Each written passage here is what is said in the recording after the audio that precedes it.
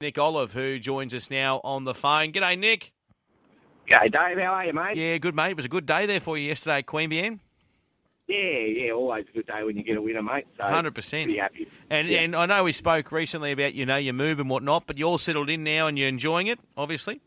Yeah, I am. I'm really starting to love it. The whole team's sort of settled in and we're starting to rack up some winners, which is great, mate. It's it feels very positive. That's sensational, mate. It's funny, that from that adversity of having to move, you've now got an opportunity of getting some success, mate. Yeah, that's right, mate. Let's have a quick look at Wagga today, where you've got some runners. Or actually, before we get to Wagga, just on that winner yesterday, mate. How did they pull up that Howling victory? Yeah, she's pulled up really well. She's she's had a few runs this campaign, but she just seems to be thriving and improving every run. So we'll see how she is for the rest of the week and then decide where she goes next. All right, you've got Temin Shard going around into Wagga today in race 6. Yeah, that's right, mate. Look, she bounced back into a bit of form last start. We're just hoping she can bring that again today because we've sort of done a bit of work trying to get her back on track and she's worked great going into this race. Pretty competitive race, but I'm sure she'll go well. All right, and then I see in the nominations for later in the week, you've got a couple possibly for the Highway on Saturday at Royal Randwick, Seiko and Kimberley Secrets.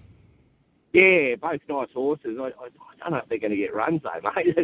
There was a heap of noms in the race, which is great, but they might have to go somewhere else. But those two horses are both going really well. Well, I see you've nommed Friday for Seiko at Canberra. Is that sort of maybe a way you're leading in? And also Kimberley Secrets?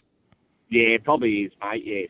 Yeah, no, I accept at both places and just sort of see how things end up. Okay, what about Mo Hahana, which goes around possibly at Canberra on Friday?